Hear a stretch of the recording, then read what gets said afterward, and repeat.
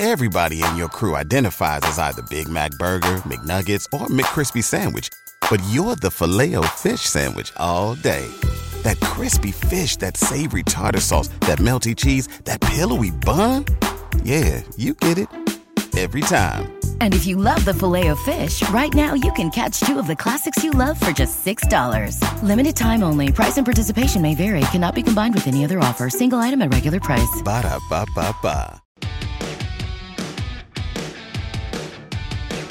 We are all, as humans, naturally predisposed for honesty. Our brains are at their maximum performance and efficiency when we are honest. And so our physical health as well. We are more physically healthy when we're honest. But if we get put in environments that are less than that, we will succumb. Why did I become an executive coach? I saw lots of great people fail to get ahead at work, while their much less talented peers blew right past them. That made me furious, but also curious. What were great people getting wrong? It came down to helping them re-examine what drove success, and then helping them make critical shifts, one hard truth at a time. Feel like you're doing everything you were told, but you're not moving ahead at work nor having the impact you seek? Then welcome to 97% Effective with Michael Winderoth, where we skip feel-good, happy talk and engage experts in pointed conversations about what it really takes to move the needle at work and your career. So if you feel stalled or frustrated, or seek that extra edge as you move to the next level, then look no further. This is the Hard Truths Playbook you never got.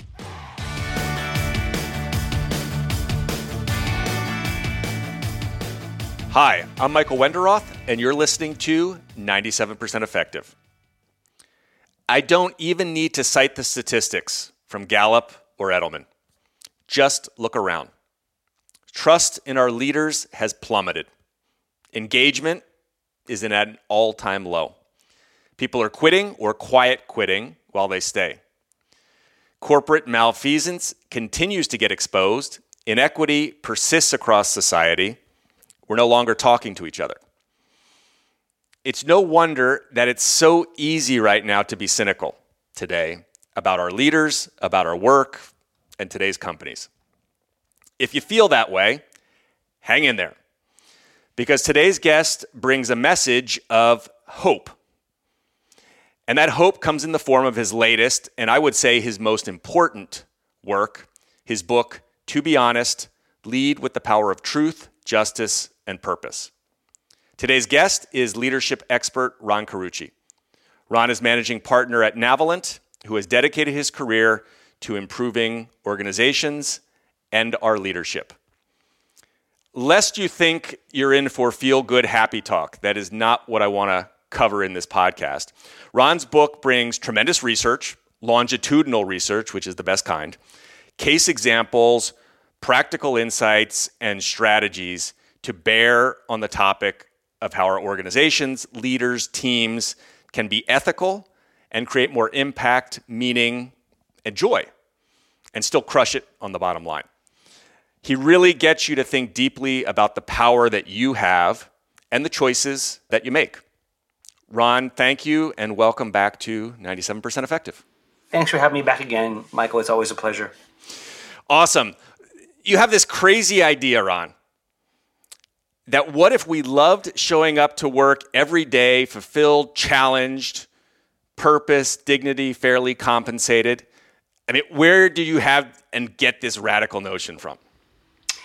Well, having seen it, right? It was having studied, so many wonderful leaders and organizations doing it, which wasn't how this journey began.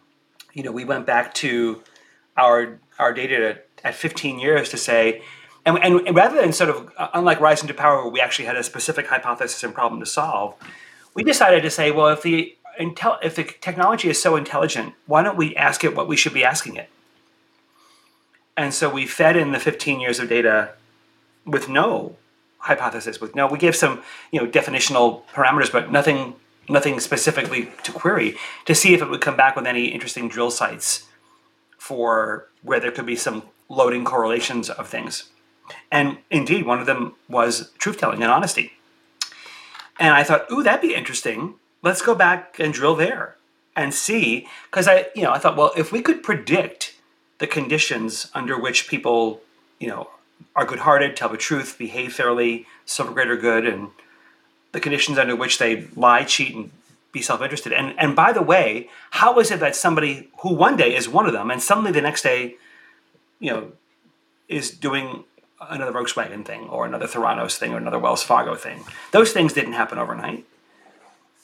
So we went back and did it, and indeed found that you could actually predict. There were 4 operative conditions in organizations. At least, there were probably 7 or 8 in the data. We picked the 4 that were the most statistically significant, and wrote about those. But the goal wasn't the book.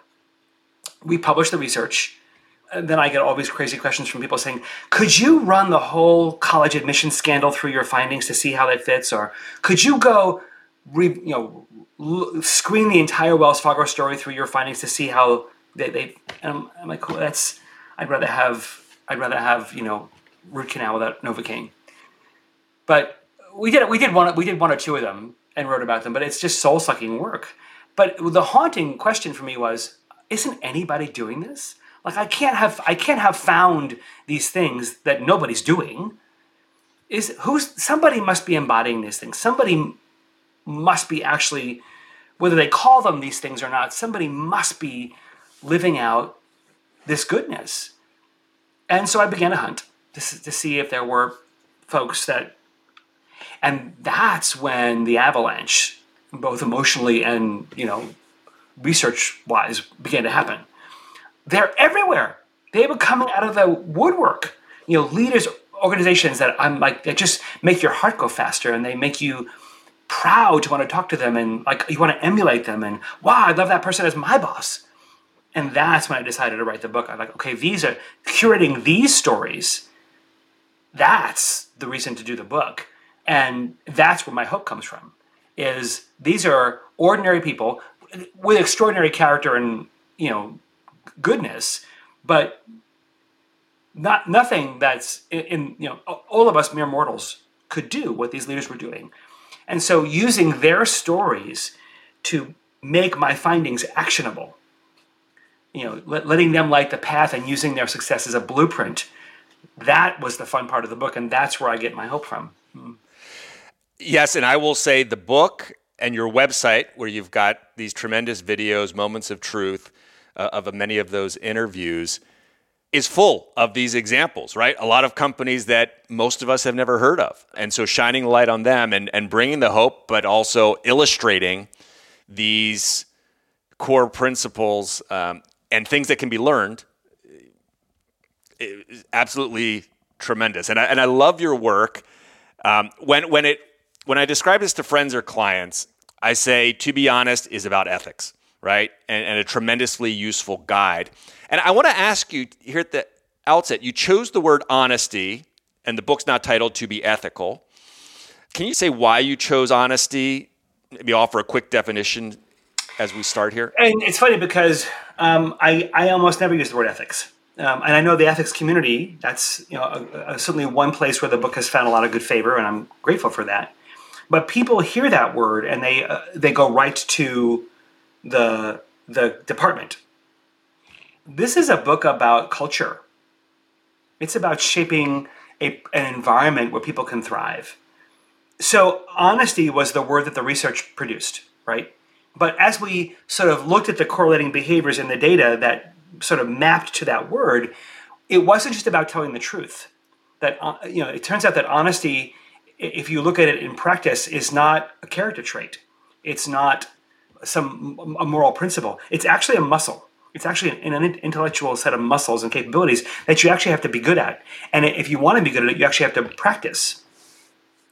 But what the definitions landed on, or if you look at the correlations, it was actually truth, justice, and purpose. It was, you have to say, not just say the right thing, but do the right thing, and say and do the right thing for the right reason. As you alluded to at the beginning of this, Michael, you don't have to look around very far to see that we're in a trust recession, more than any other kind. And today, the bar is just so much higher. If you want to earn and keep the trust of others, maybe even a better title for this book would have been Trust Me. or trustworthy, because that's the outcome of this book. You and your organization become trustworthy and worthy of the loyalty and commitment and dedication of others in your sphere.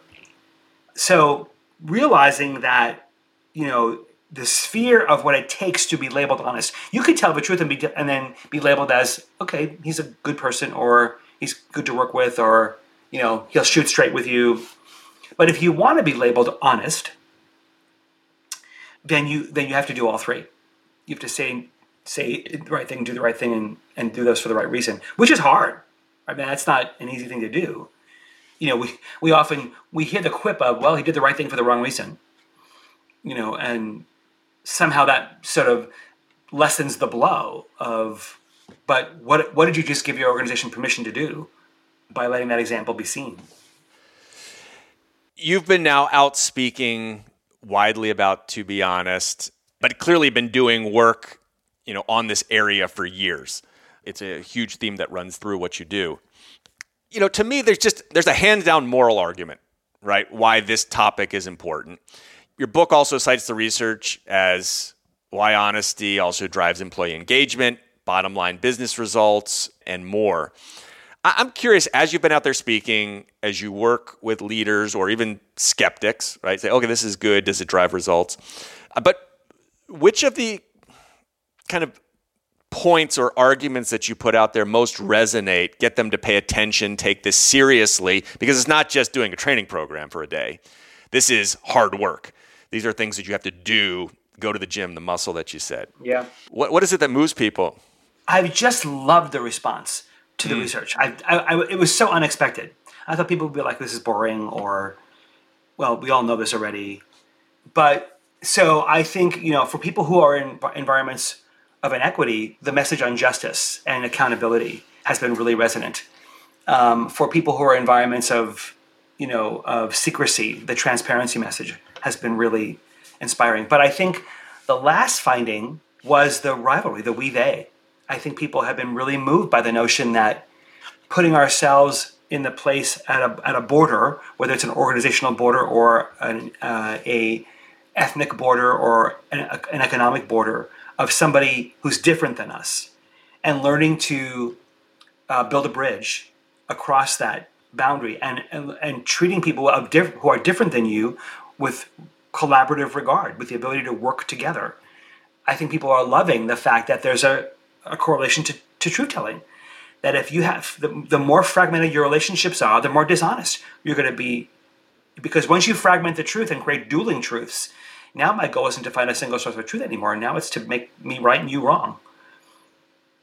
So I think people have been really pleasantly surprised in a world that's so polarized today, in a world where we have lost civility, we have lost the ability to have good discourse, to stay friends over differences. Tragically, we've lost that.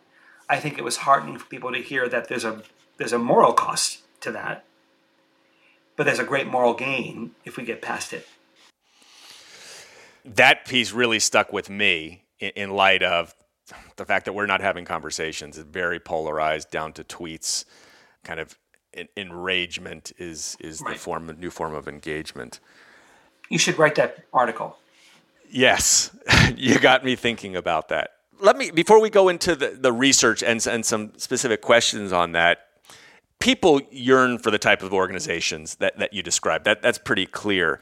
But sometimes, maybe not so much after they read your book, because they see there are lots of organizations out there. It feels like these types of organizations are unicorns. Like, where are they? Because it's not mine.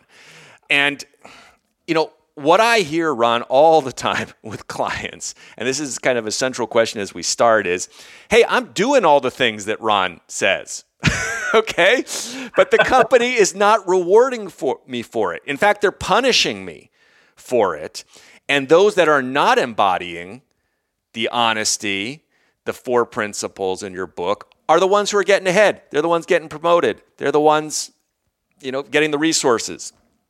And it is this question, are these good individuals, are they one in the wrong company? Or are they not being honest with themselves? Or are they missing something else? Yeah. Well, sometimes it's the, right plow, wrong field, right? Okay. That is the case. But I've never. So I think a lot of times when that's the lens they have on the world, I'm doing this and nobody's rewarding me for it, but they're all doing crappy things and getting rewarded for it.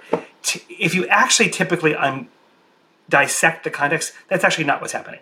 Okay. Right? It may have happened one time, and they're feeling the PTSD and the injustice of it, and projecting that a lot. Because it's not typically that somebody like that would have the wherewithal to stay in an environment like that if that's really what was happening.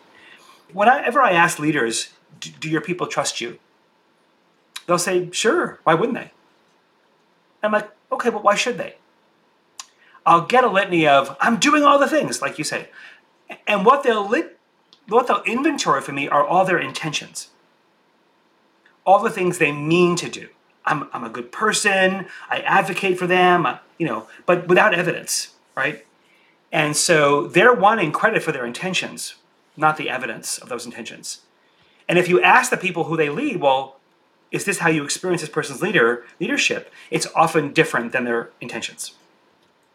Because the leaders who actually fully embody these principles, and no leader would ever say they do all of them perfectly, right? Or no organization has certainly done them all perfectly. They would all be the first to admit they have flaws and places where they fall short in this findings. And so this is not an all or nothing study. The nice thing about the statistical models was that they were cumulative, but they were not all or nothing, right? So you could improve for example, your transparency by 25% and get a 12% hit on honesty, right? So you could move the needle on these things and improve. You don't have to go all the way to bright to get the full benefit.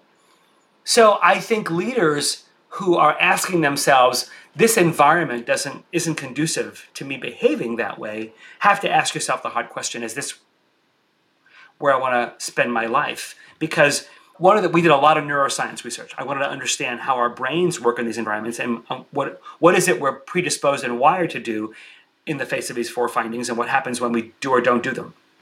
Interestingly enough, what the brain science tells us is that we are all as humans naturally predisposed for honesty. Our brains are at their maximum performance and efficiency when we are honest, and so our physical health as well. We are more physically healthy when we're honest. But if we get put in environments that are less than that, we will succumb. We will adapt. And unfortunately, as our friend Dan Ariely says, we have slippery slopes. We don't have slippery ascents.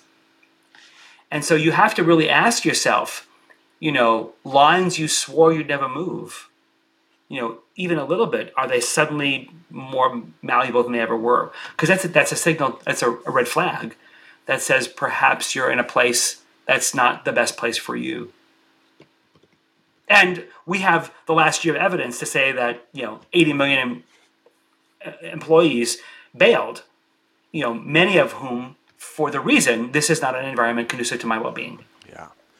So that environment really critical. So thinking about how you design that, how you shape it, what the culture looks like.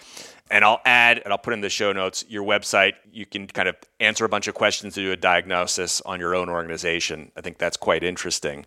You've alluded to the 4 findings. Let's talk about the research or give folks an overview of it. 15-year longitudinal study analyzing 3,200 interviews. And again, you boil those down. You said 7, but really there's 4 best practices that drive honesty. Just a quick overview of those. Yeah. So the first was, be who you say you are. Consistent identity. We all have statements of identity in our organizations, missions, values, purposes, whatever. Turns out that if they're not lived experience, you've now institutionalized duplicity. You've said, around here we say one thing and do another. And when that's the case, you're 3 times more likely to have people be dishonest. But if those actions and words match, if there's no say-do gap, you're 3 times more likely to have people be honest around you. Accountability. So are people's contributions treated with justice, fairness, and dignity, honor? As we move into a workforce where largely all of our remits are reflections of who we are, our analysis, our creativity, our ideas, our feedback, our thinking, that when our accountability systems treat those as separate things, we dehumanize people.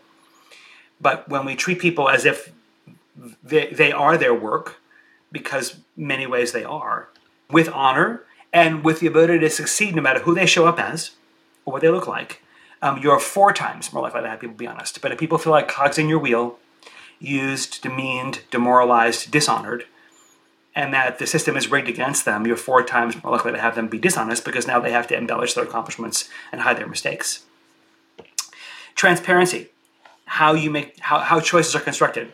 So if I walk into a room, often referred to as a meeting, and people around that table there are having a discourse, and the person in front of the room is presenting something, and I believe that there are genuine exchanges of different ideas. The person in the front of the room doesn't have an agenda or isn't trying to spin the information to get me to act or think a certain way. And if I wanted to offer a point of view different than the one that's prevailing in the room, I'd be welcome to do that, and it'd be okay. That's what transparency looks like, and that means you're now 3.5 times more likely to have people be honest because the truth is in the room. But if I walk into that room and it's just orchestrated theater, where either decision's already been made or it's clearly heading one way, the person in the front of the room has an agenda, the people are all nodding their heads in the right direction, and the last thing I think you want to hear from me is something different. Now you've sent the truth out of the room and me with it, and now you're 3.5 times more likely to have me be dishonest. And lastly, border wars, cross-functional rivalry, the classic themes of supply chain and operations, R&D and marketing, sales and marketing, HR and everybody. When those themes are stitched well, when the natural tensions at those intersections are held well, you're 6 times more likely to have people be honest with you. But if those themes are not stitched well, if there are border wars, if we have tribal rivalry, we have we-they thinking, now you're 6 times more likely to have people be dishonest because now you've fragmented the organization and with it the truth. Like I said before, the models are cumulative.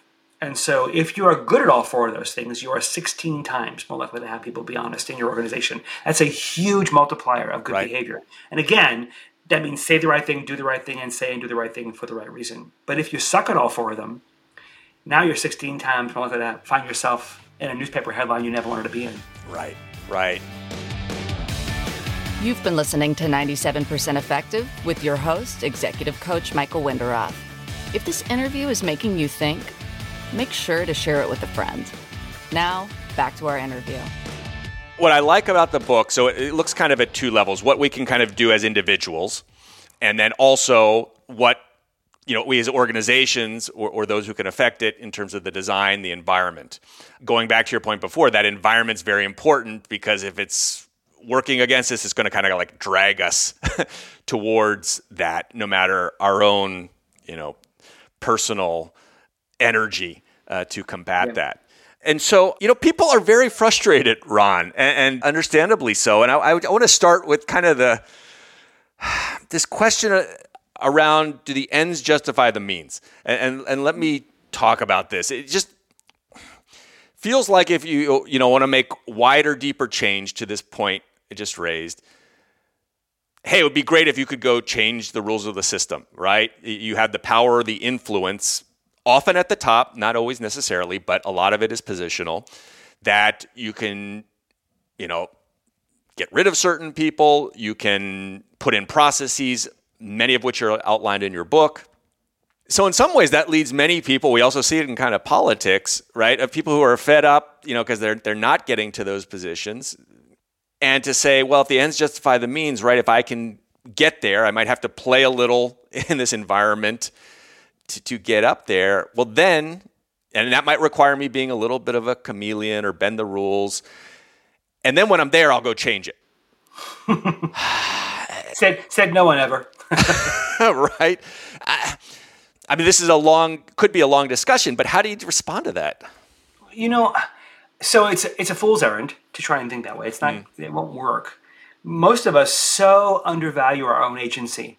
We forfeit the fact that, well, if I'm just an individual contributor, I'm a low man on the totem pole, I'm a rank and file, that people put themselves in these boxes and assume that their influence, their example, their agency is been neutered. And that's where the problem starts. Yeah.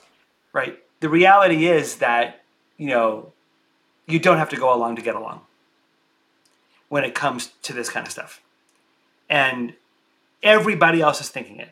If you're seeing an overt, environment of untrustworthiness, it's not a secret. And so you have to ask yourself, are you selling your soul to fit in? Are you compromising something that is dear to you to not make waves, to not ruffle feathers? And I'm not by any means suggesting this is easy to do, but you can have competent courage, as my friend Jim Dieter talks about in his book, Choosing Courage. You can have a voice. One person can make a difference, and you don't have to sit in that environment silently. And if you ever say to yourself, "When I have my opportunity, I'll make change," that's just you're just deceiving yourself. That's just self-deception. Because if you don't believe you can make change now, you're not suddenly going to have some set of beliefs later. Even if you have more positional power than you do now, you're not suddenly going to believe, okay, now I can make a difference. Because you won't have practiced it. You will have hidden your agency, and you won't have actually prepared it to make wider change that you might have an opportunity to do later when you have more positional power. Certainly, positional power is one lever for pulling for change in this area. But the reason I wrote the chapters as you described, Michael, was because I wanted every individual to know you have a difference you can make. You can role model this for somebody. You can be true to who you are for your own well-being and for your own sense of meaning in life. Someone else doesn't have to do this for you. Yeah. What would be a kind of good example here to kind of make this very real, where you've seen or you highlight in the book that someone really uses that agency? They're not at the top. Could you give kind of an example here to make this tangible of where? Yeah. So I can't remember if this story's in the book or not, but an individual contributor. Oh, yes. Yep. I think it's early in the book. In an environment where the organization was going through fairly disruptive change, and major distribution centers were being opened, and a lot of robotics being introduced, and a lot of workforce being laid off. And this woman was being asked to spearhead. She didn't have a very, very low level job, but she was sort of a project manager, and was leading the transformation of the DC. And all of her friends were the ones at risk of losing their jobs, and some of them were trying to get to reskill and to relearn. Many of them were discouraged and angry and bitter. And she felt like, wow, we need this talent. Why would we not try and the middle managers that she was working for were sort of on a fast pace to get this work done, get the layoffs done with, and get onto the savings that they were trying to pursue. And she was trying to coach some of them on the side and trying to train some of them. But she just felt like what was happening was wrong. Like we were mistreating people, and we were not preparing them for a future that they had been so loyal to this company for. So she found a way to get a message up around the managers of his district. And there were 2 distribution centers in the company. This one, and then once it was finished, they were going to have to do it all again. To get a message to the CEO of the company that this was happening, and she was troubled by it. And so, the CEO, knowing that it would have been inappropriate for him to reach down 6 levels and intervene, arranged to go on a tour. So showed up at the DC to see progress on the robotics, progress on whatever. And he specifically asked for Melody to give him the tour.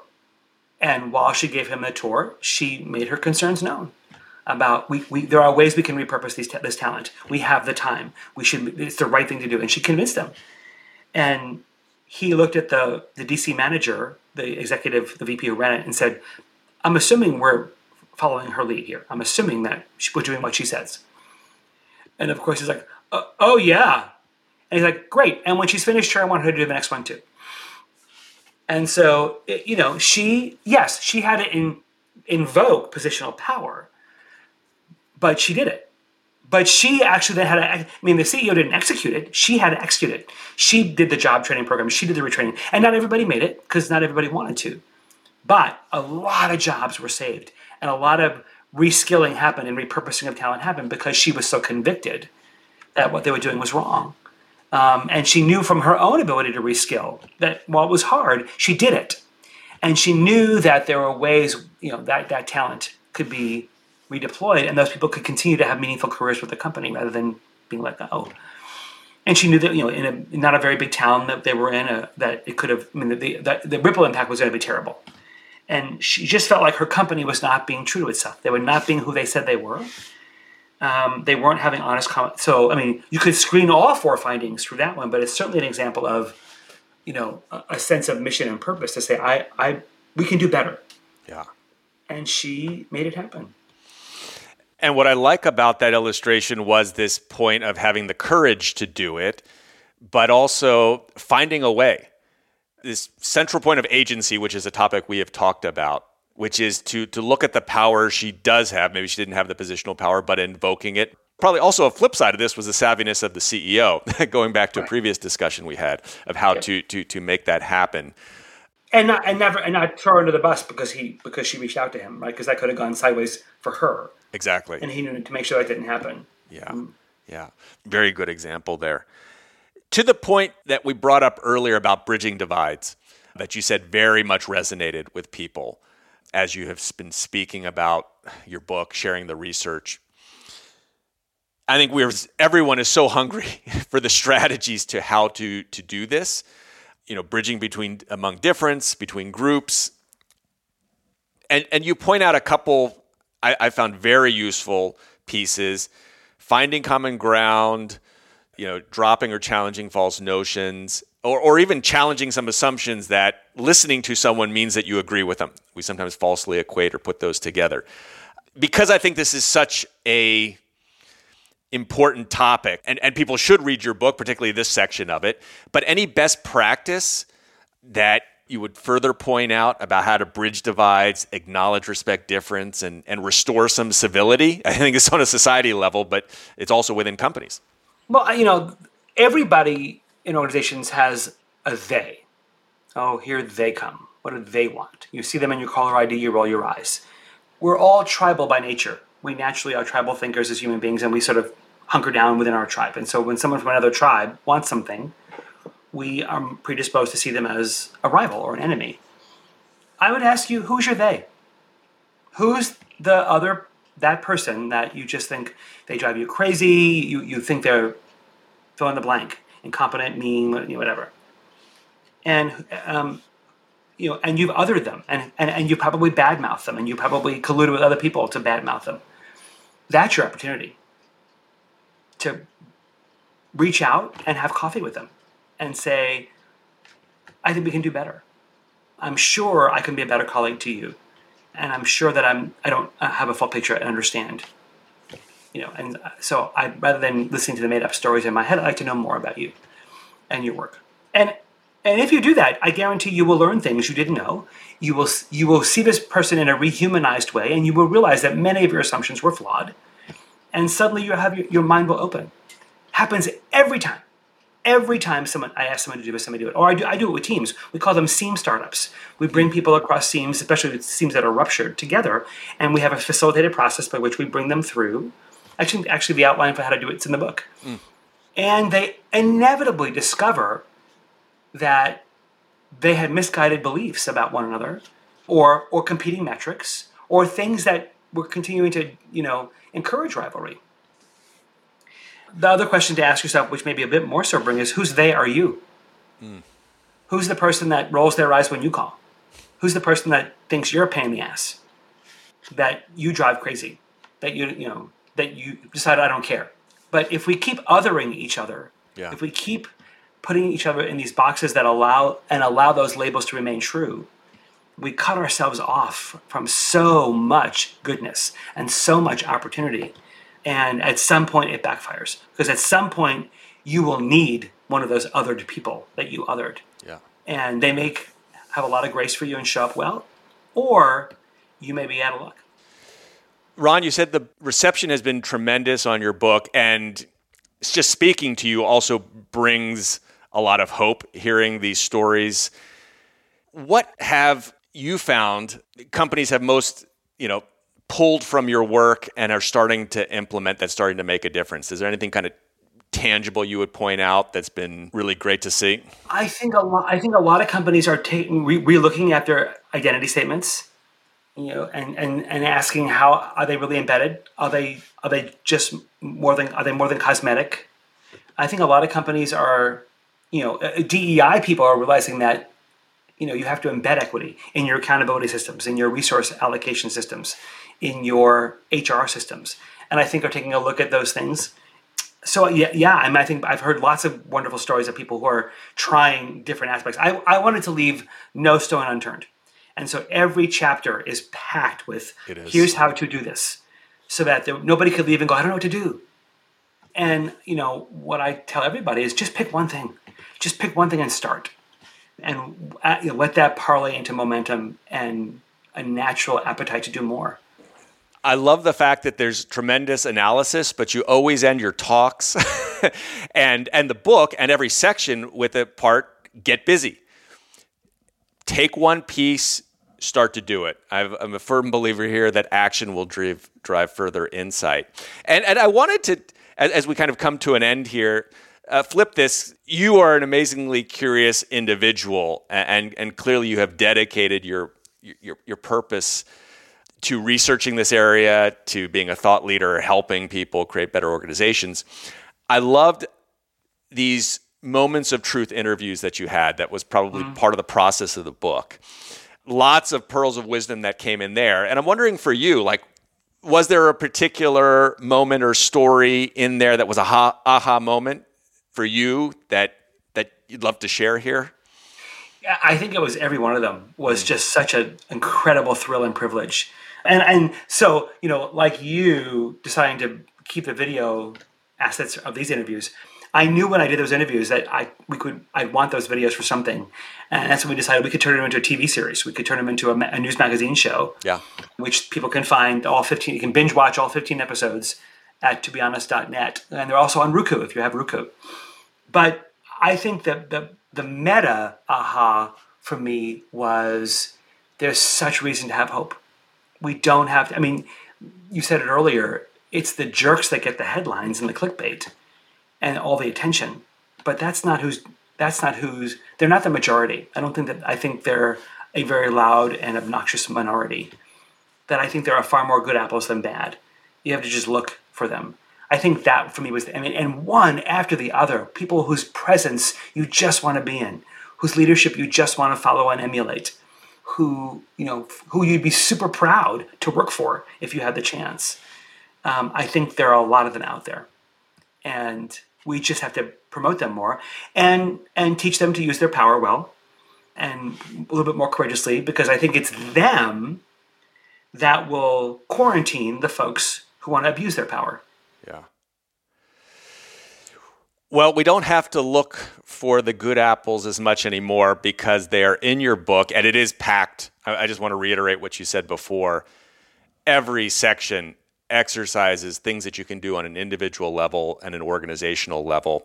And I will end, Ron, just asking, you've written the book. I know that you have given the advice that a book launches over 3 years, so you will be talking about this and sharing it widely. What are you getting busy with next? Well, I'm still busy with this. I don't know what I thought about next. But I do think that, finding ways to more deeply incorporate this into my work. For example, one of the things I ask leaders to think about, and I would ask your listeners to do the same, is if you really want to get better at being more honest, we have to be honest about our dishonesty. We have to be honest about the moments and places that bring us to the moments that we're not our best selves. So I would ask you to look at the last 10 days of your calendar and just go back over and pick out 5 or 7 moments where you weren't proud. You embellished data to your boss. You withheld feedback from a direct report to avoid their, defensive response. You were not kind to the barista. You were curt with your kids. Places that you would say, that's not what I value. And what I promise you is if you're honest about inventorying those moments, you will see a pattern. None of our dishonest behavior is random.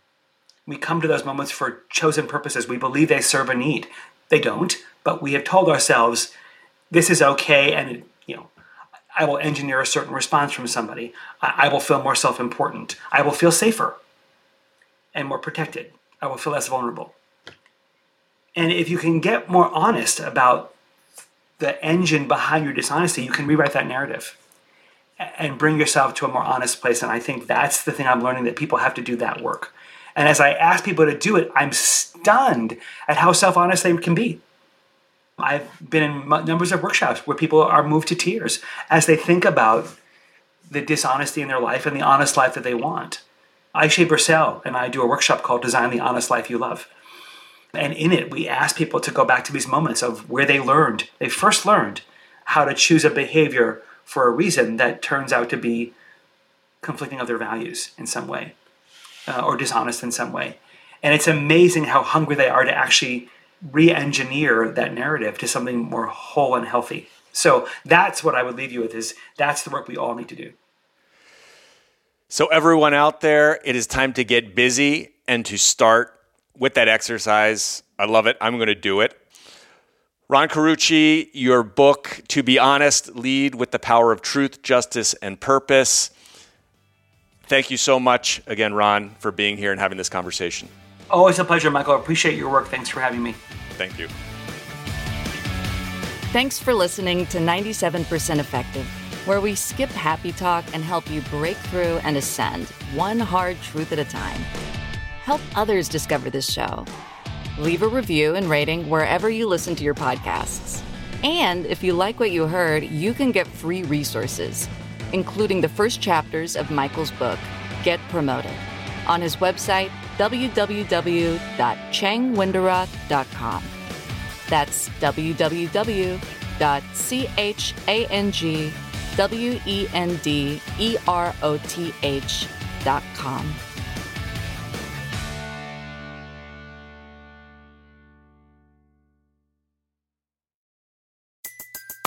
Everybody in your crew identifies as either Big Mac Burger, McNuggets, or McCrispy Sandwich. But you're the Filet-O-Fish Sandwich all day. That crispy fish, that savory tartar sauce, that melty cheese, that pillowy bun. Yeah, you get it.